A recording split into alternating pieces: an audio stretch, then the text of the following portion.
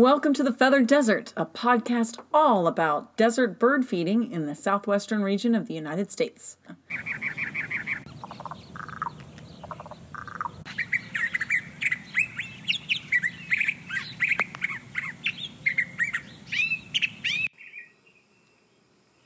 Good morning, or afternoon, or evening, whenever you're listening to this. We happen to be doing this podcast in the morning.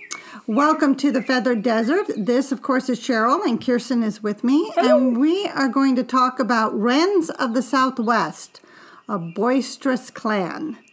So wrens are small birds, but what they do not have in size, they make up for in personality, chatter, curiosity. And our Sonoran Desert has several wrens that flit through our deserts and urban landscapes. And Kirsten has one that's our favorite. Yes, absolute favorite. Won me over when I moved to the Southwest. The cactus wren. It is large, chunky wren with a long, heavy bill, a long, rounded tail, and short, rounded wings. The cactus wren is actually the largest wren in the U.S. It also has the distinction of being the state bird of Arizona. Rightly so, it's an amazing bird. This wren is a speckled brown bird with bright white eyebrows. That really clues you in. The bright white eyebrows will tell you that this bird is the cactus wren. Those eyebrows extend from the bill across and above their red eyes to the sides of the neck. They have pale cinnamon sides and a white chest with dark speckles. The back is brown.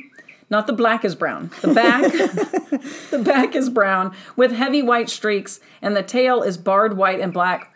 Males and females do look alike. Yes, they do. They're a quite striking bird, really they are. The first time you see one, they kind of blow your mind a little bit. Unlike other wrens that typically hide in vegetation, the cactus wren seems to have really no fear. They perch atop cacti and other shrubs to announce their presence, and they forage out in the open. They're constantly running across my yard. These birds do not cock their tails over their back the way other wrens do. Instead, cactus wrens fan their tail feathers, flashing the white tips of the tail. Now, I have seen them do the wren bob. Yeah. They don't hold it in that V shape like other wrens do. If you look at the body and the tail, it looks like a little V. But I have seen them do the bob, where they kind of do that, like if they're sitting on my bird bath. Sometimes they'll do the tail bob, and that's what wrens do to make that little V shape. But yes, typically you're not going to see that shape with them at all. So cactus wrens I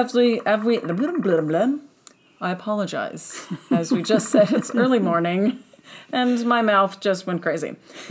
Okay, as we've mentioned in previous podcasts, cactus wrens make more than one nest a year. It's spherical. I have also heard it referred to by other ornithologists as a football shape, which it kind of is. It spreads out a little bit. Males and females occupy different nests throughout the year. Cactus wren is an insect eater. When feeding its nestlings, it will pull the wings off of the grasshopper before it feeds it to the baby. That's nice. But that is quite a lot of wings, because one cactus wren nestling eats 14 grasshoppers a day. I just thought I had to throw that fact in because that was so interesting. That's a lot of work.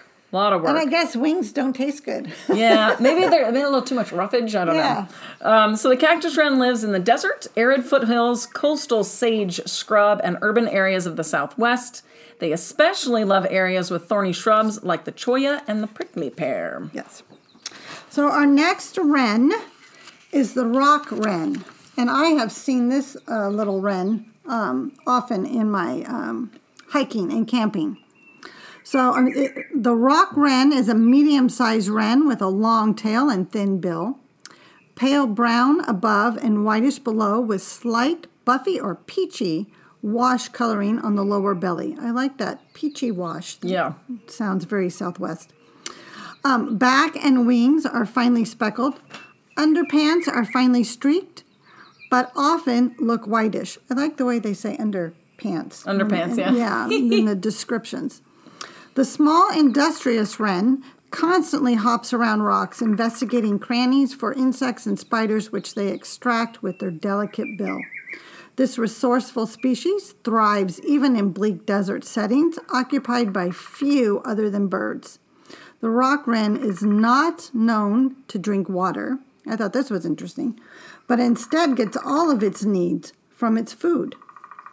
Male rock wren is a truly remarkable singer, and that's throughout the wrens. They are really quite vocal, and the male wren can have a large song repertoire of 100 or more songs. Jeez, that's a lot. That's a lot of songs. It's amazing. If you think about how, compared to his size, how big his brain actually is. Many, it has learned from its neighbors, so they're mimics. Yeah, it appears to be so.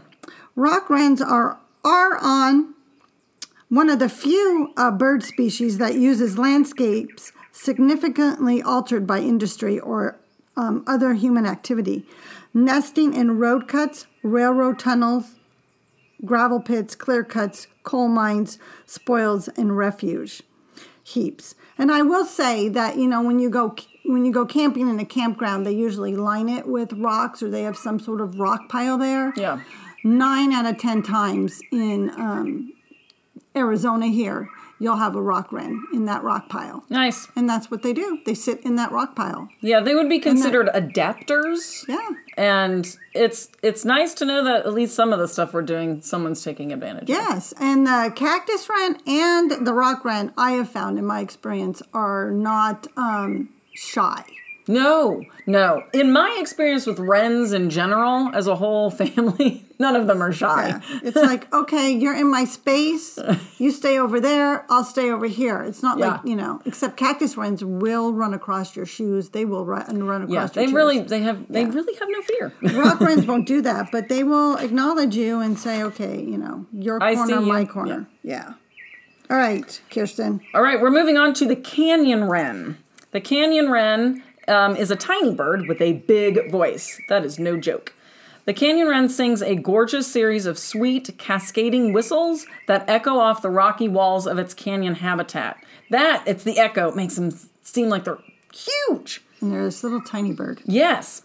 Canyon wrens are incredibly agile birds that hunt for insects, mostly among rocks, scaling cliff faces and using their long, slender bills to probe into crevices with surgical precision. And you're not kidding, scaling cliff faces. This is when I usually see canyon wrens. Actually, when my husband and I go out to Boyce Thompson Arboretum, they've got great canyon wrens out there, and you see them going up the cliff sides, like a little woodpecker.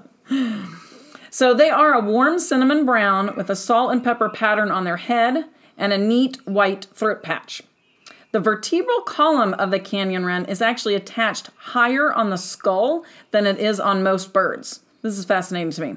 This modification, along with a slightly flattened skull, allows a canyon wren to probe for food in tight crevices without bumping its head. Oh my gosh. It's adaptation at its best right there. Right. They took a niche that nobody else could use, and they adapted themselves to it. It's amazing.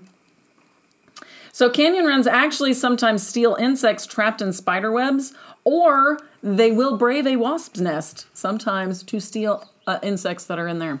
Yeah. They're just cheeky, aren't they? They are. They are. I see them a lot in Canyon Lake when we're kayaking. I used to think that those were nuthatches. Oh, Before I knew really what a nuthatch was. Right. Because I'm just watching the behavior. The way they're moving, I can see that. The way they're moving. And but they're not. It's canyon wrens, and they do have a beautiful song. They really do. Yeah, they do. So our next wren is the Bewick's wren, and the Bewick's wren is a medium-sized brown wren with a long tail that is often held up. Like we were saying, wrens have a particular posture. Yeah. The bill is long and slightly curved. Note the white eyebrows and dark barring on the tail. These are boisterous and curious birds. Their plumage varies regionally from rusty brown in humid areas to grayish brown in drier regions. Now, the Bewick's wrens are noisy, hyperactive little birds, and they are master vocalists, like they're in the right family for that belt out a string of short whistles, warblers, burrs, and trills to attract mates and defend their territory, or scold visitors with the raspy calls. A young male Bewick's wren learns to sing from neighboring males while he is coming of age in his parents' territory. The songs he develops differ from his father's, with a note change here or a syllable there, and his melodious signature, he acquires between the ages of about 30 and 60 days will be his for life. These wrens are common in much of the western North America, and Bewick's wrens eat insects, but will eat fruits, seeds, and other plant matter, especially in winter.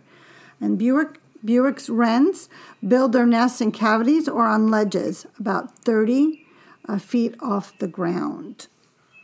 I like this little wren, although just as a note for spelling, it's spelled Bewick, so it looks like Bewick. Yeah, but it's apparently pronounced Bewick. Yes, which I had to put I had to put the pronunciation in there so that I wouldn't mispronounce it. Yeah, I always want to say Bewick. I always want to say Bewick, but that's all right. It's not pronounced that way. All right, so we're going to go to the house wren. This guy is found all over the place. So the house wren is a small, nondescript brown bird. I hate it kind of when they say nondescript. They're a pretty little brown bird, but they're generally a brown bird with a short tail, a thin bill, and dark barring on the wings, and tail with a paler throat.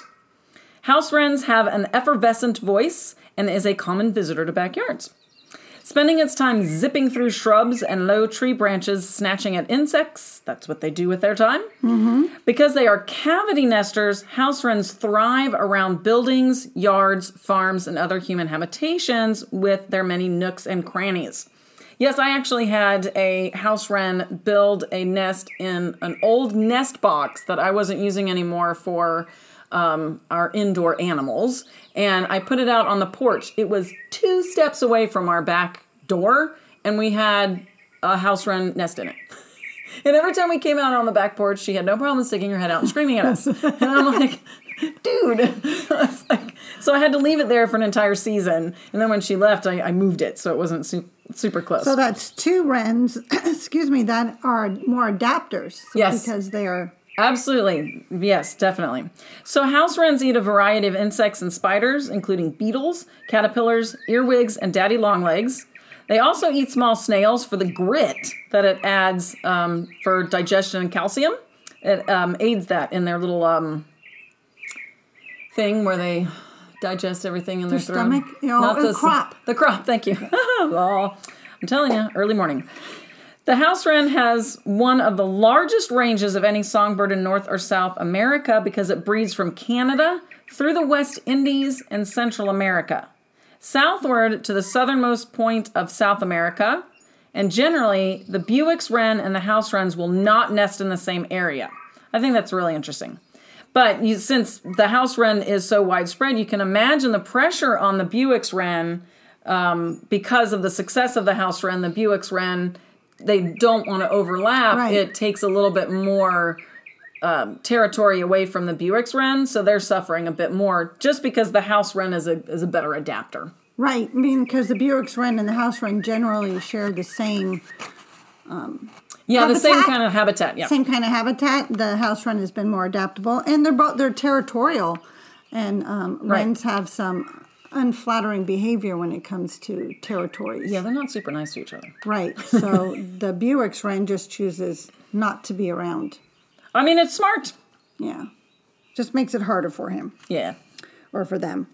So in closing, these amazing small birds are full of personality and big voices. So it's a joy to spend time with them here in the Phoenix Valley, where it is home to a variety of these wrens. Just a quick note, this is the last new episode for a little bit. Cheryl and I will be taking a break. We will have new episodes back at the end of May, but we will be rebooting some classics so that you can listen to those in the meantime. Thanks.